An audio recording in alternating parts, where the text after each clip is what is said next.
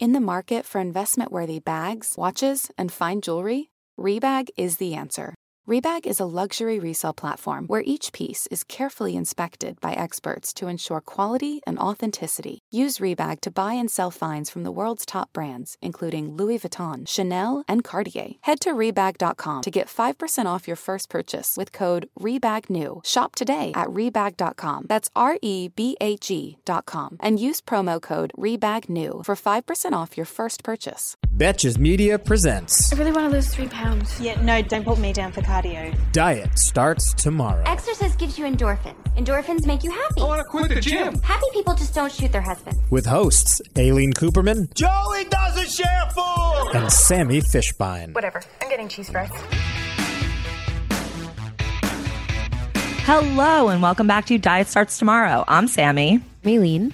And today we are joined by a very special guest. Her name is Jessica Jones. She is a registered dietitian and host of the Food Heaven podcast with her co-host and fellow registered dietitian, Wendy Lopez. She's also a certified diabetes educator with a master's of science in nutrition, as well as a Zumba instructor. So you keep busy. Welcome, Jess.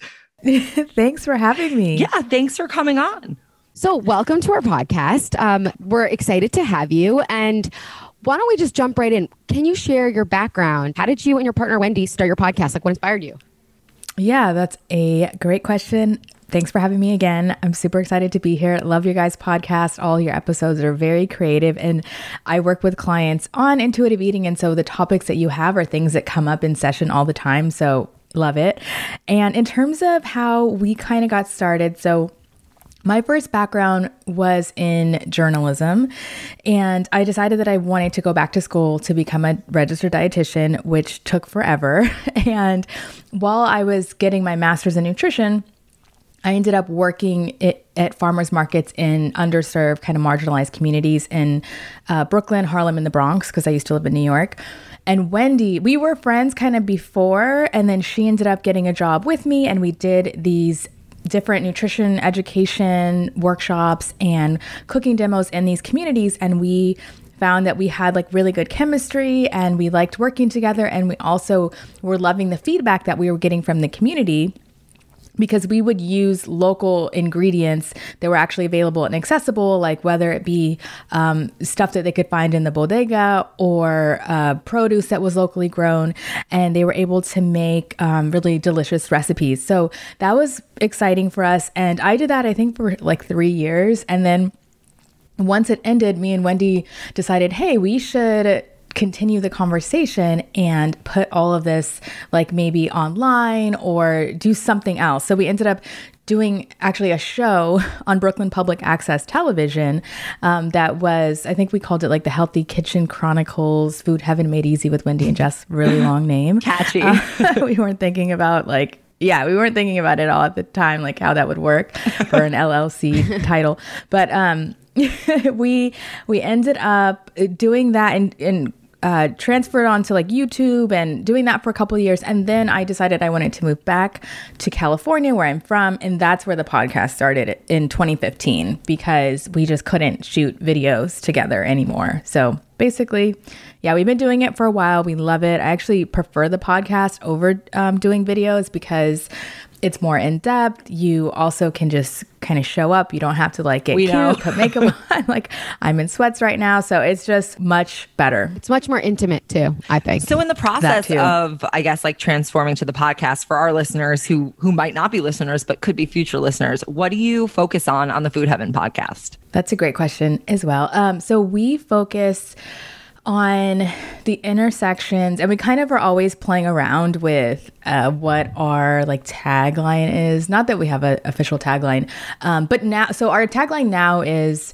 inclusive and accessible wellness. But we're thinking like we may have to flesh that out further, because that's kind of, I could see that as being a little vague. So like in fleshing it out further, we found that we really like to focus on the intersections of like health, wellness, race, culture, intuitive eating, and body image. And so we find that, you know, we have guests from all different backgrounds, a wide diversity of guests, and they're all coming on to talk about different topics. So whether it is, you know, financial freedom or food freedom, like there's such a range. Even we've even had somebody come on and talk about astronomy. So we just honestly have people come on to talk about topics that we find interesting and just run with it.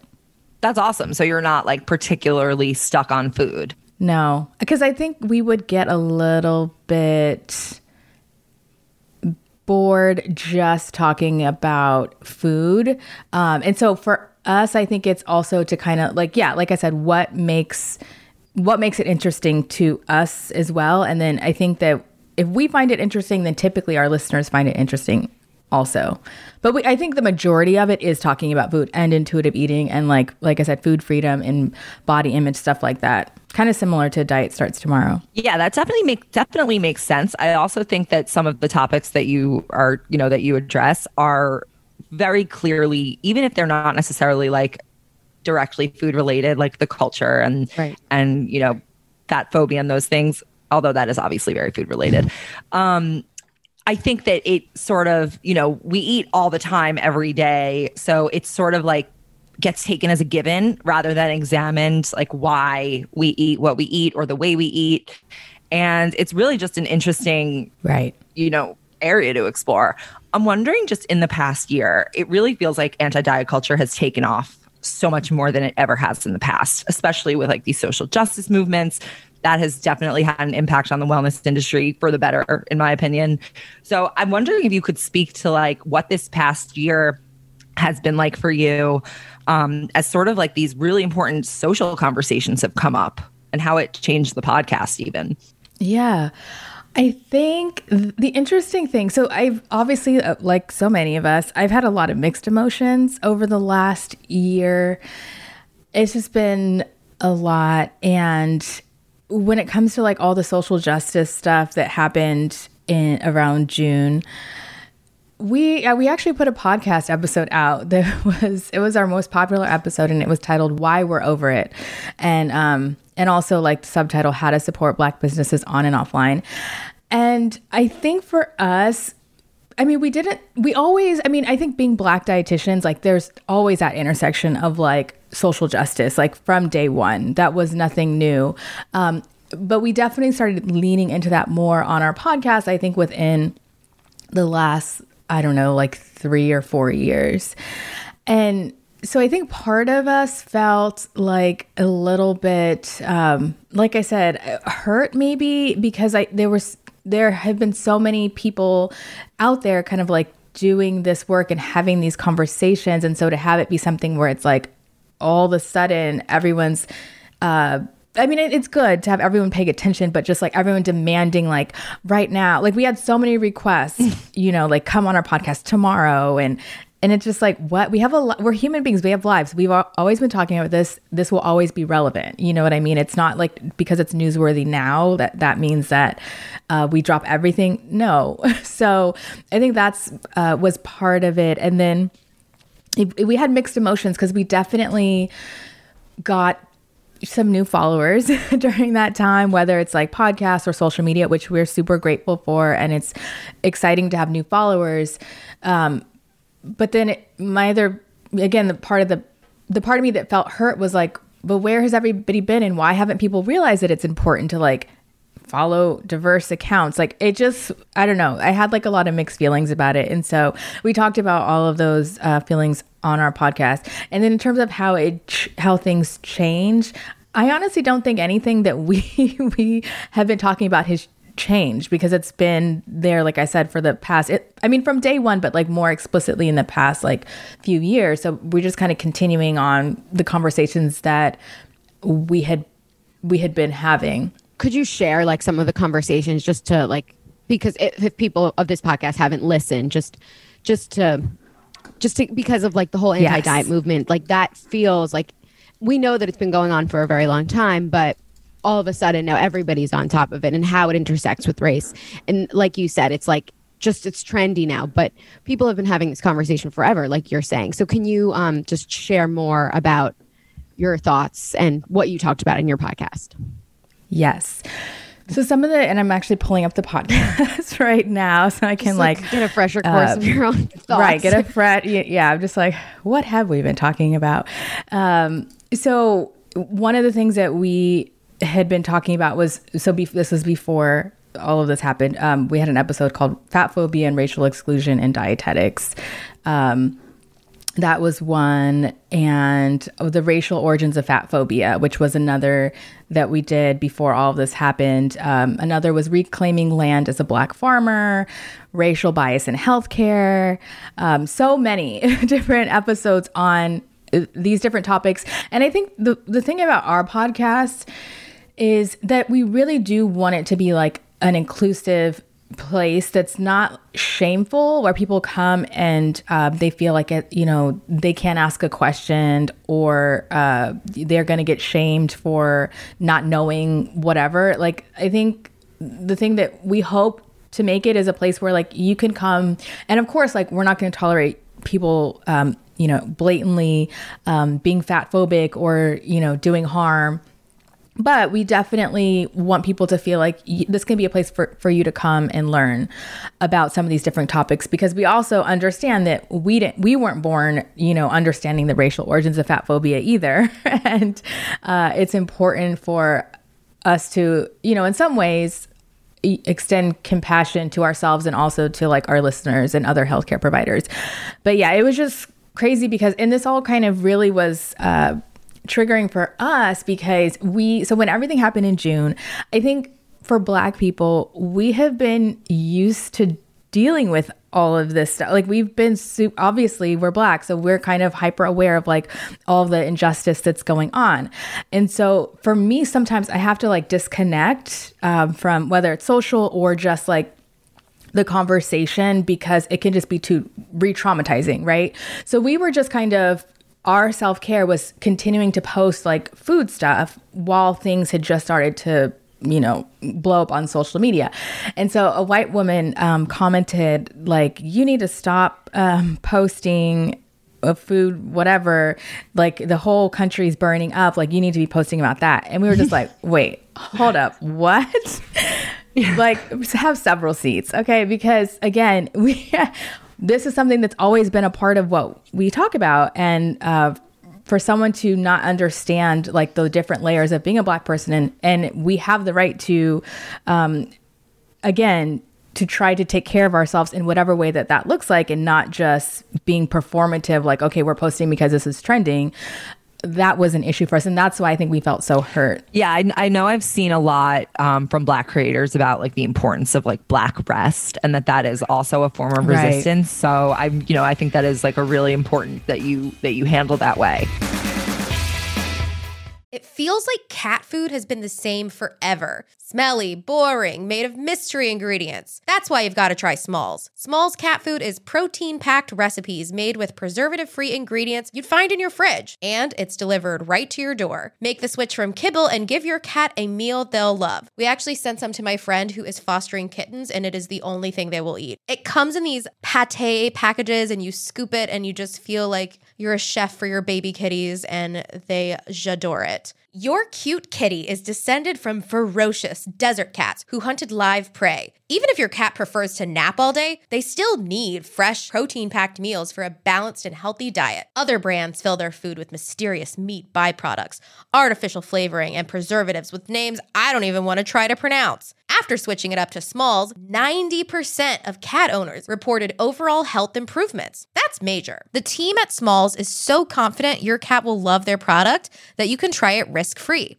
That means they'll completely refund you if your picky cat won't eat their food. Now is the time to make the switch to Smalls. Head to smalls.com/DST and use promo code DST at checkout for 50% off your first order, plus free shipping. That's the best offer you'll find, but you have to use my code DST for 50% off your first order. One last time, that's promo code DST for 50% off your first order, plus free shipping, baby. So just speaking to like my own intuitive eating journey, I've alluded to this in the past, but I had tried intuitive eating, a few years ago, but I think what like really made it click for me was that was realizing that it wasn't just about like me gaining weight or losing weight or like fitting into a certain size. The reason I felt that way was because of these bigger forces of fat phobia that are rooted in the patriarchy and rooted in racism. And that really like was what created a value shift that enables me to actually embrace anti-diet culture in a way that wasn't like, and obviously it's a road, it's a struggle, but it really, I think, like shifted it for me and made it like something that contradicts my values rather than something that's just like causing me pain. So I wonder, just like from your experience being a Black dietitian and seeing this before it was quote unquote trendy, what is your experience with your clients and how they sort of process those bigger forces and how it pertains to their health? Yeah. It's so layered and it's so complex. And I think what happens with a lot of folks is they understand, there's like a cognitive dissonance where it's like they understand, or I mean, I think with working together, sometimes people come in already knowing this, sometimes people don't, and they're just like, I don't feel good about my body. I don't know why. I'm not linking it to these other external forces. And so we kind of work on them being able to link that and kind of some education there. But I think even with that information, there's still different parts of people, right? So there's like a part of them that feels like they totally get it and they're like, F the patriarchy. And, a lot of my folks I work with are very social justice oriented. And so they get that, but they still have their own lived experience in their current body. And if you live in a world that says being in a larger body is inherently wrong and negative, and even it's a harmful place to a lot of folks in many ways. And they're also getting these messages from their healthcare providers and just everybody not everybody, but most people on Instagram and TV. I mean, even just like looking at the reality shows, like me and my husband were watching, I don't know what show, maybe it was like Love is Blind. And we're just like, there's no diversity in like shapes and size, like none on anything. I was thinking about that watching The Bachelor. Yes, The Bachelor. Even The Bachelor, like they have diversity now. They have now a deaf contestant. Oh, yeah, I saw that. But she is this thin. Yeah. So like there's no diversity in body size at all. It's because they just won't go there. I don't get it. And I mean, it took them 20 years to have a Black bachelor. I know. Like, they're not having True. a fat bachelor for like another 20. Right. And it's just like a contestant at least. But what are they going to do? Wait, but imagine their campaign. We have a fat contestant. Like, imagine them bragging about their fat contestant. Like, I thought Bridgerton, like, did you guys watch that? Yeah. Yes, I did. I thought they did an amazing job in like approaching diversity from all types of angles, and it wasn't even talked about. But Bachelor, absolutely not. They're never gonna. They're never. But it's so many different platforms. So if you're someone who is in a larger body and you don't see any representation of yourself, like that could be traumatizing. And so I think for folks, it really is what you were saying, Sammy, about like just figuring out what your values are and how do you take actionable steps towards aligning with that, basically. And I also tell people it's not linear, because the other problem is people put a lot of pressure on themselves to feel like because they get like, like I said, F the patriarchy. And I once they hear about the racial origins of fat phobia and all that, then they're like, oh my God. But still, it can be challenging for them. And my clients all the time, sometimes they'll send me messages like they were triggered in some way, or they went to the doctor's office and the doctor was like, well, you need to lose weight. And then we're doing all this work together. And so I think for folks, it's not linear, and just understanding that you're going to be triggered. And how do we work on creating as safe of an environment for you as possible? And of course, again, you can't eliminate all triggers. And then how do we work on your responses to them, I think is a lot of the work. And also, again, compassion, that you're not going to overnight feel like you love your body and that you're not, wanting to still pursue weight loss. Like that's not really how it works. Right. Can I ask you a question just about just based on what Sammy said about what inspired her to be to delve into intuitive eating? What inspired you to approach this type of wellness? Did you go to get your master's knowing this is what you wanted, or did you come out of it knowing this is what you wanted? I always wanted to work with people from diverse backgrounds, and I always have. So that was always there. The type of work that I did has shifted because, like you guys mentioned at the top of the show, I'm a certified diabetes educator, and so many Black and brown folks are affected with diabetes or pre-diabetes. So I was really passionate about that, especially initially. But as I started learning more about intuitive eating and the social justice components of it and kind of body image, at first, to be honest, I didn't learn about the social justice piece of it initially. Initially, it was just the food and rejecting diet culture and all that. And initially, I remember one of my colleagues had given me the intuitive eating book, and I don't even know, I don't remember if I even fully read it. Maybe I skimmed it, and she sent me the Biggest Loser study, and I was so resistant because I was like, no, this doesn't make sense. What I'm taught is that weight loss equals health, and I wasn't helping people go on a diet per se. It was more like a lifestyle change. And I was resistant because that was the way that as dietitians, especially when I was in school, which was over 10 years ago, we're indoctrinated to have a weight, quote, weight normative belief that everyone needs to be in the normal weight range. So I also understand when people are resistant because that's how I was at first. And I really didn't kind of fully step into that paradigm until I was listening to a podcast with Christy Harrison. Have you guys heard of Food Psych, right? Food Psych. Yeah, she's great. Yes. I was listening to, maybe I also took her course. I don't remember where I heard it, but she was just saying how ethically she couldn't recommend weight loss. And I was like, that's a really strong statement. Why not? Why is this an ethical concern for you? So I remember that resonating.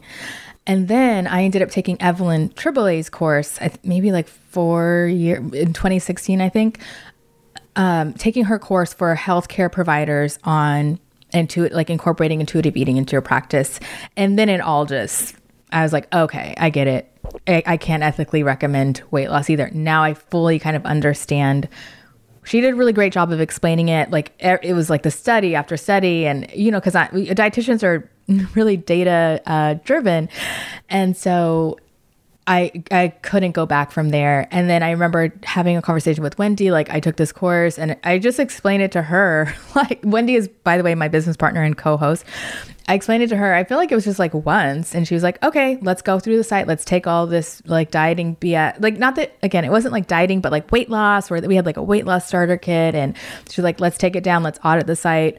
Let's do it. And then she started reading herself. And then we were just, from that day forward, we continued to, learn more and realize even stuff at that time, maybe that we're this is fine, is potentially harmful, and then kind of adjusting. But yeah, from that day forward, it was completely different for us. So what is the ethical argument against recommending weight loss? The ethical argument against recommending weight loss is that there's a couple, but one of them is that it's an intervention that hasn't been proven to be effective for the majority of people. So in some of the research, up to 98% of people who go on a diet regain the weight back. And the thing is, for a lot of folks, it's easy to lose weight. Even my clients will say they've lost weight in the past. They've done all the diets, but the issue is they always regain it, right? And so yeah, that is the issue. Right. So I think it's and the thing is that's also interesting is people will lose weight initially, and that's why it's always interesting where there's these accounts on Instagram, people on these different diets, I'm doing this diet, I lost this weight, follow me. But most of those people, they have recently lost that weight. So the weight regain for a majority of people, it may not be immediately. It may be like 2 to 5 years. But your body kind of always goes back to its set point range that it feels like is a comfortable place for you. So that's one of the arguments, that it's not like, I think I've heard the analogy, like if you were going to a heart surgeon and he was saying, well, my surgery is 2% effective, is that something that we would want or get behind? It's the same thing with weight loss. Like we're acting like we have more control over our body than we actually do. And also just like the research that most of what makes up our weight and our metabolism is genetic. And so that's something that we can't modify, right? And I think that's a piece of it too. And then the other piece is that if we're really trying to be a non-fat phobic society and not harmful to fat people and also inclusive, then why would the ideal be thinness, right? Like going back to the racist roots of fat phobia as well. Like why can't we all be able to exist in a body that our body has said it feels natural, well, not said, but you get what I'm saying. Our body has determined it feels naturally comfortable at. Like, why would we have to change that? Because that kind of goes against like body acceptance. So there's a few different arguments. Right. This episode is brought to you by Nuuly. Have you ever felt that fast fashion ick, but can't always find the super high-end stuff? I have a solution for you, Nuuly. Nuuly has everything you need to bring your closet up to speed for this season without breaking the bank. Free your closet of impulse purchases and skip the buyer's remorse by renting instead. Nuuly is a subscription clothing rental service. For just $98 a month, you get your choice of any 6 styles each month. Access to thousands of styles from more than 400 brands. There are no fees, late fees, damage fees, or fees to pause or cancel. They also have inclusive sizing, up to 5X, as well as petite and maternity. And you always have the option to buy what you love. I love Nuuly. I've rented so many cute things from there, and I've even made a few purchases from there, and they're always spot on. They have so many brands that I honestly could never afford in real life, so it's great to be able to rent them. Nuuly is a great value at $98 a month for any 6 styles. But right now, you can get $20 off your first month of Nuuly when you sign up with the code DST20. Just go to Nuuly, that's NUULY.com, and enter the code DST20 and sign up to get $20 off your first month. That's NUULY.com, Nuuly with 2 U's, with code DST20. Nuuly subscription clothing rental. Change your clothes.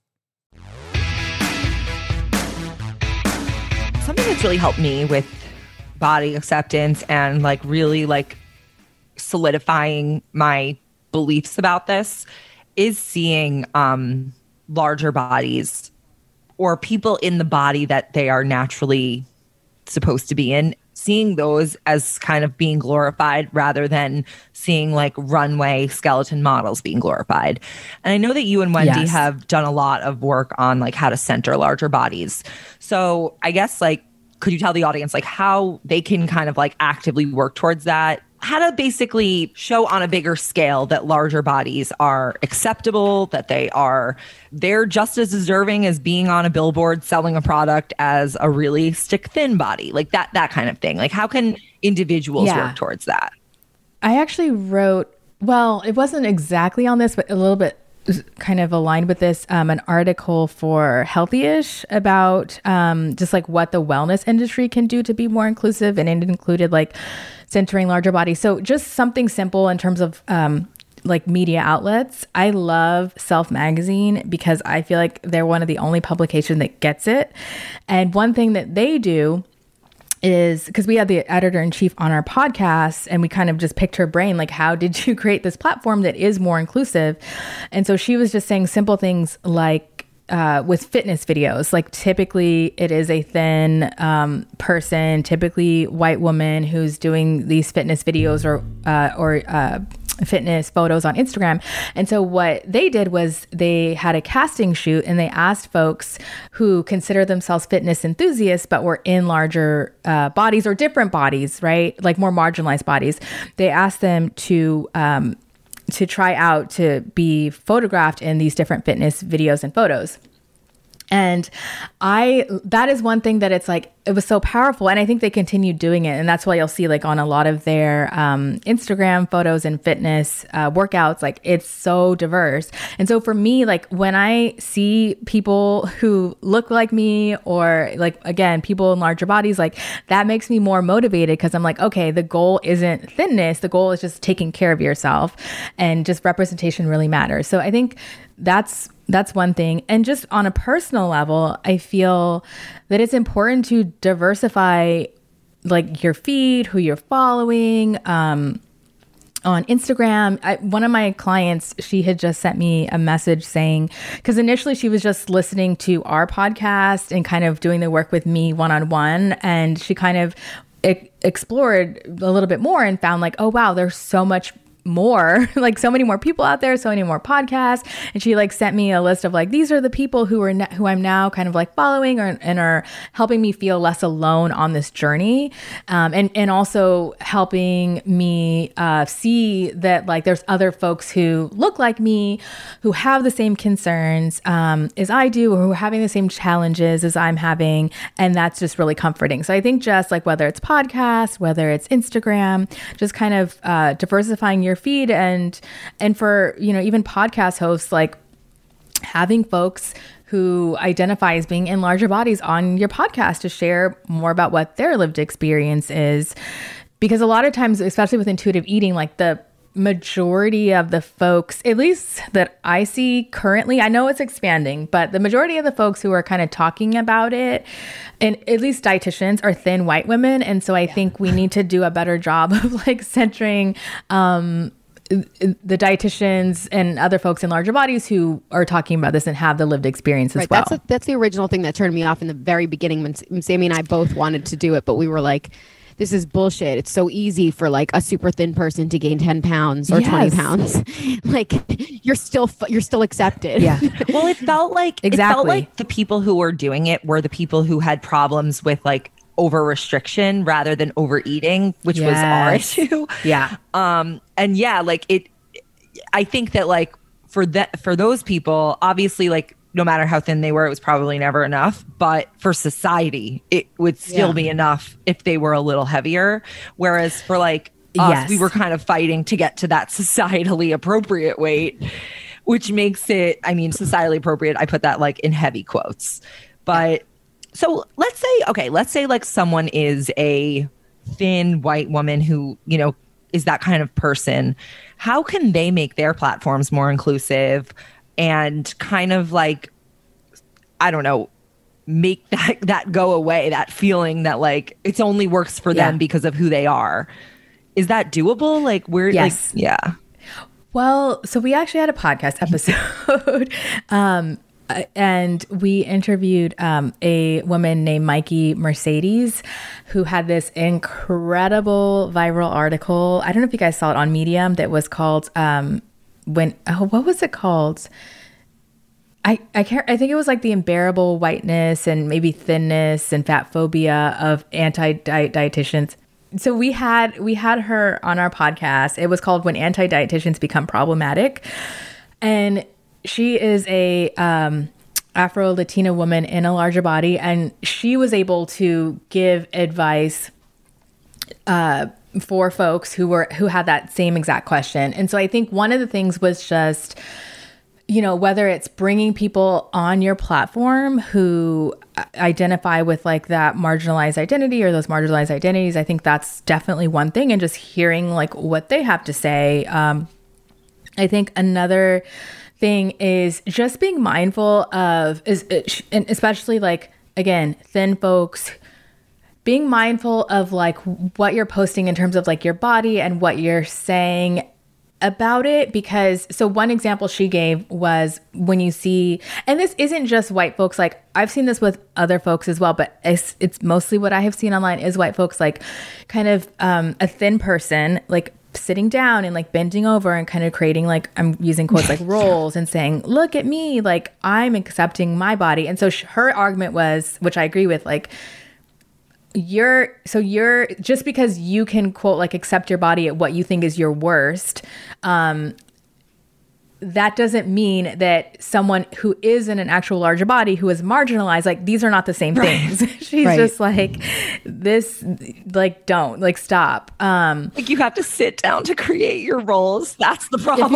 Right. Like, it's like you need to position yourself to look heavier. Right. I'm trying to position myself to make myself look smaller.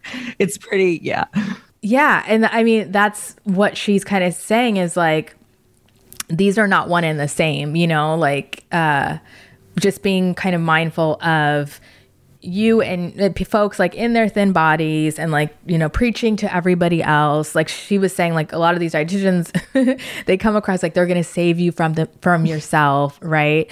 Like preaching to everybody else about what you should be doing and how they accept it. But the stories it doesn't match up because you're not in a body where there's actual harm potentially being done to you, weight, stigma that also has negative health effects, like just so much. I think, just being mindful of like what you're posting and how you're, you know, kind of positioning yourself and your body within like the whole quote, like body positive space and having other folks on your platform as well. So a lot of dietitians, and especially like, you know, dietitians who are thin in the anti-diet space, like what I've noticed when it seems like they are being mindful about that, they don't really post that many pictures of their body to begin with, because they know for some people it can potentially be seen as triggering. So, I mean, we post pictures of our bodies. I mean, not like in a bathing suit or something like, look at me or, you know, whatever. But we don't really speak on like, you know, if I can accept myself, you can too, because I can't say, I mean, everyone has a different lived experience and like I'm in what's considered more of a thinner body. So it's like, I have no right to say anything to anybody. I feel. To me, the people that make a difference on Instagram, like for me personally, are like fashion influencers that are plus size or makeup types of beauty influencers that have larger bodies, because I mean, Sammy and I talk about like clothing and style for it's like it's a way to kind of talk about clothes, whether your body is acceptable. Exactly, whether your body is acceptable, and but they don't really like kind of talk too much about the fact that like, oh, look what I could make today. This is just sort of them, and this is the way that they are, and I'm like, I could be happy like you if you can be happy. Look, I found this like really great outfit. I don't need to be stick thin like you see on the website. You can be like yourself and still be really happy in this awesome outfit. To me, that's more powerful and makes more of an impact. I agree. Wait, we also don't need to see like people who are not marginalized trying to like be more marginal, like make themselves appear more marginalized. I think what's missing is the glorification of people who were previously marginalized. And that's what I think what you're saying about like the style is like, they can look beautiful, they can take beautiful photos, they should be on, you know, like advertisements and websites. And I think a lot of people are moving more towards that, but it, you know, there's much more work to be done as well. For sure.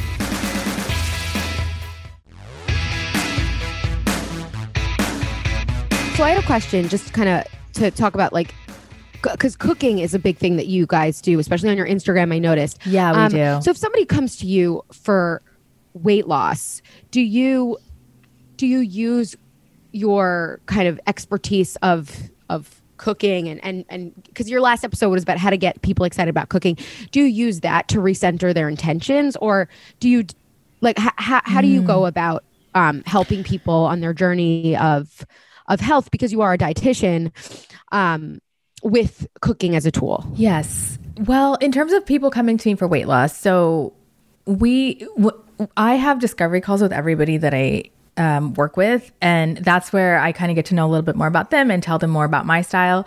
So if someone is coming to me and they're like, I want to lose weight and that's my only goal, and if I don't lose weight, I'm going to be really upset. And I kind of tell them a little bit more about my approach. And if they're still very much like centered on weight loss, I will be honest with them and say, you probably won't, we probably aren't a good fit, right? Because it's like, I focus more on like overall well-being and in behaviors, and weight loss isn't a behavior. Like that could maybe be an outcome, but I can't promise that, because some people gain weight, because a lot of my clients are restricting, right? And so like once you start not restricting, like it's very possible that you'll gain weight. Some people stay the same, some people lose weight, but I can't predict it. And so there's an element of unknown that people need to kind of be able to embrace, and not say that we would take weight loss off the table. Like we can still talk about weight loss and talk about why they want to lose weight and dig deeper, but it wouldn't be like a type of dietitian where it's like, okay, here's your meal plan. Okay, so here's the scale. So let me sync it to my whatever. And every week, what's going on? Like, oh, you went up a pound. Let's cut. No, like it's not that. In terms of well-being, absolutely, I do incorporate food, and I'm a foodie and I love eating. And so, and I like working with people who also love food and love to eat. And I typically, it depends on what someone is kind of coming in for. Like some people are coming in more because they're having trouble with their relationship with food.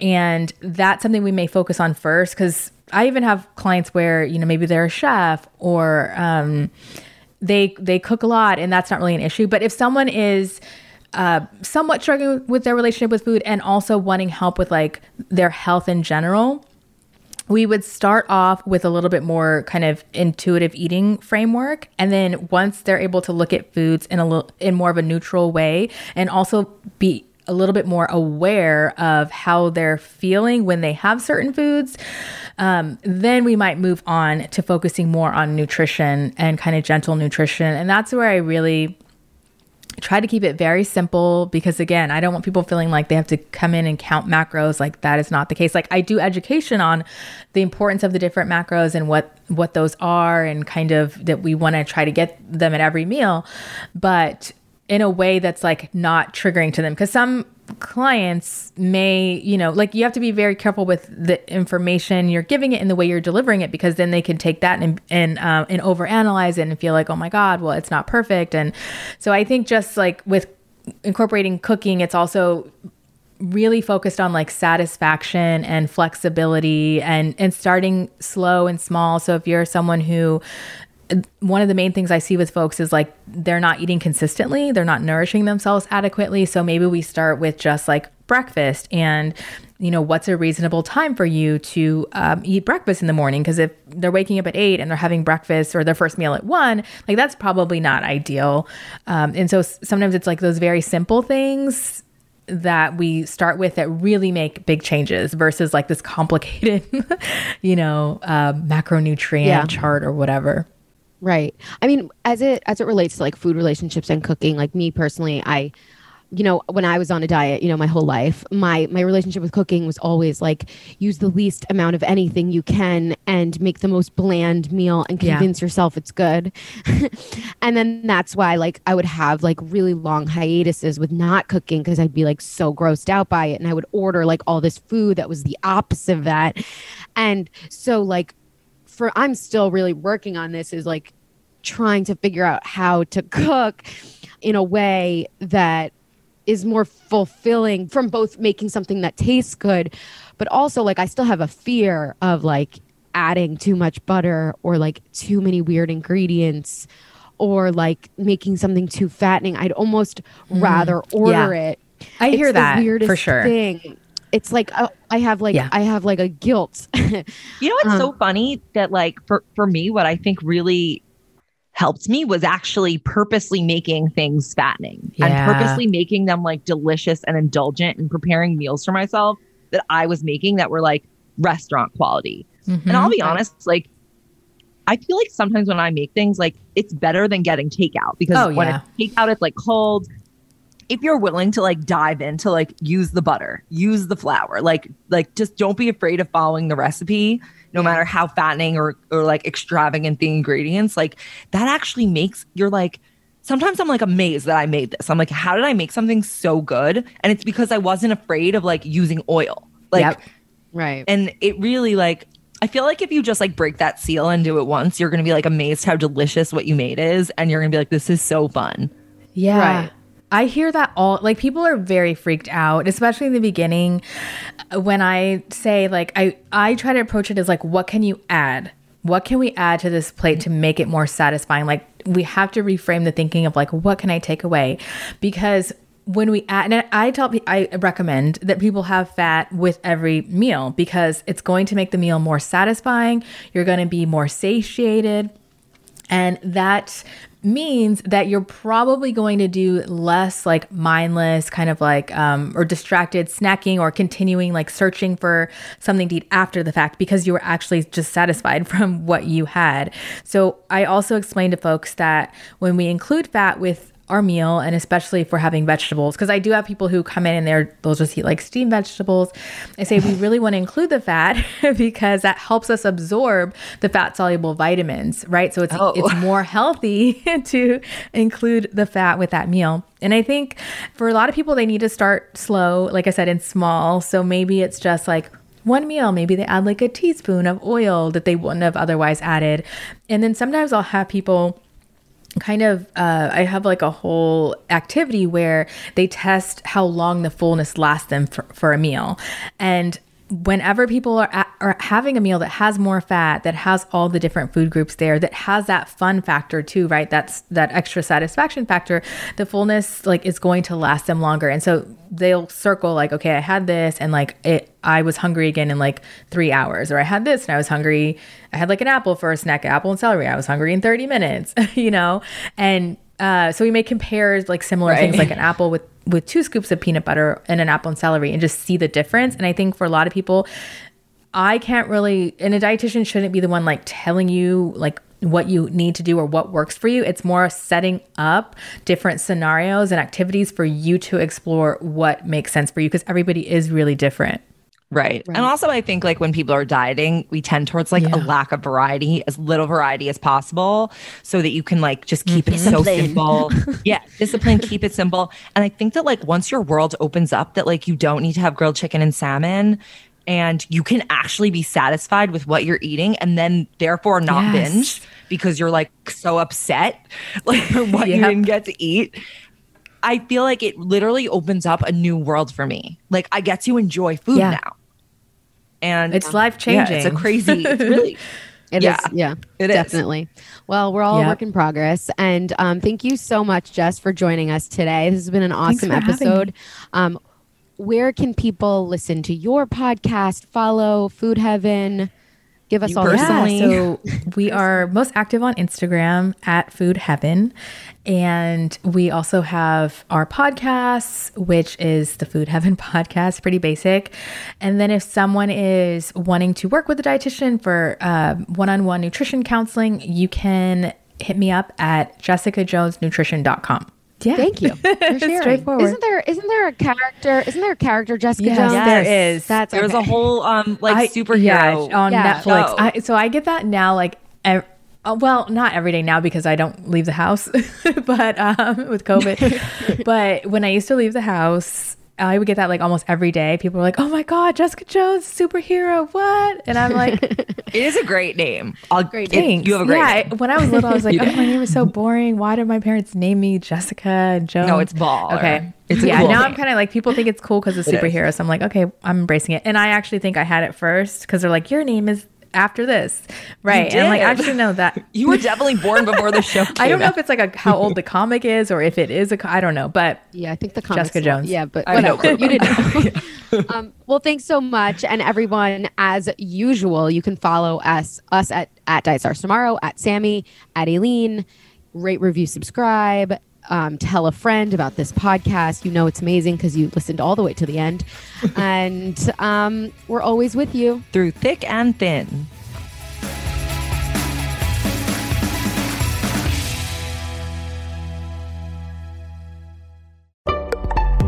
Betches.